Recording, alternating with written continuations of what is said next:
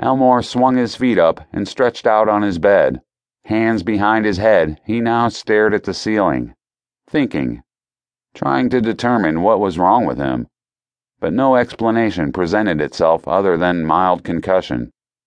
The thumping on his door brought Elmore up out of the depths of sleep. Reaching the surface, he gasped, sat up, and looked at the bedside clock. It showed 10 o'clock in the morning. Elmore hadn't slept that late since he was a small child.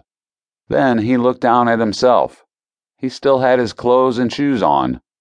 Elmore had never slept fully clothed before.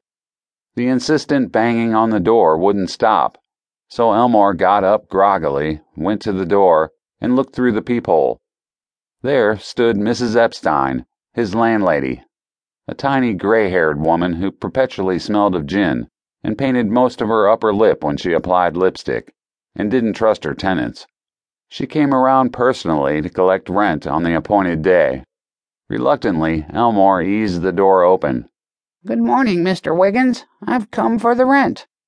Elmore gaped at her and said nothing. "Mr. Wiggins, are you all right? Mr. Wiggins."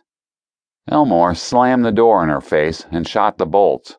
Leaning his back against the door, he wiped his sweating brow with a trembling hand. Finally finding his voice, Elmore answered both Mrs. Epstein and himself. No, I am definitely not all right." When he opened the door, Elmore had, for the first time ever, looked closely at Mrs. Epstein, and in doing so, he not only saw his irritating landlady, but he also saw the new images that invaded his mind just at that moment.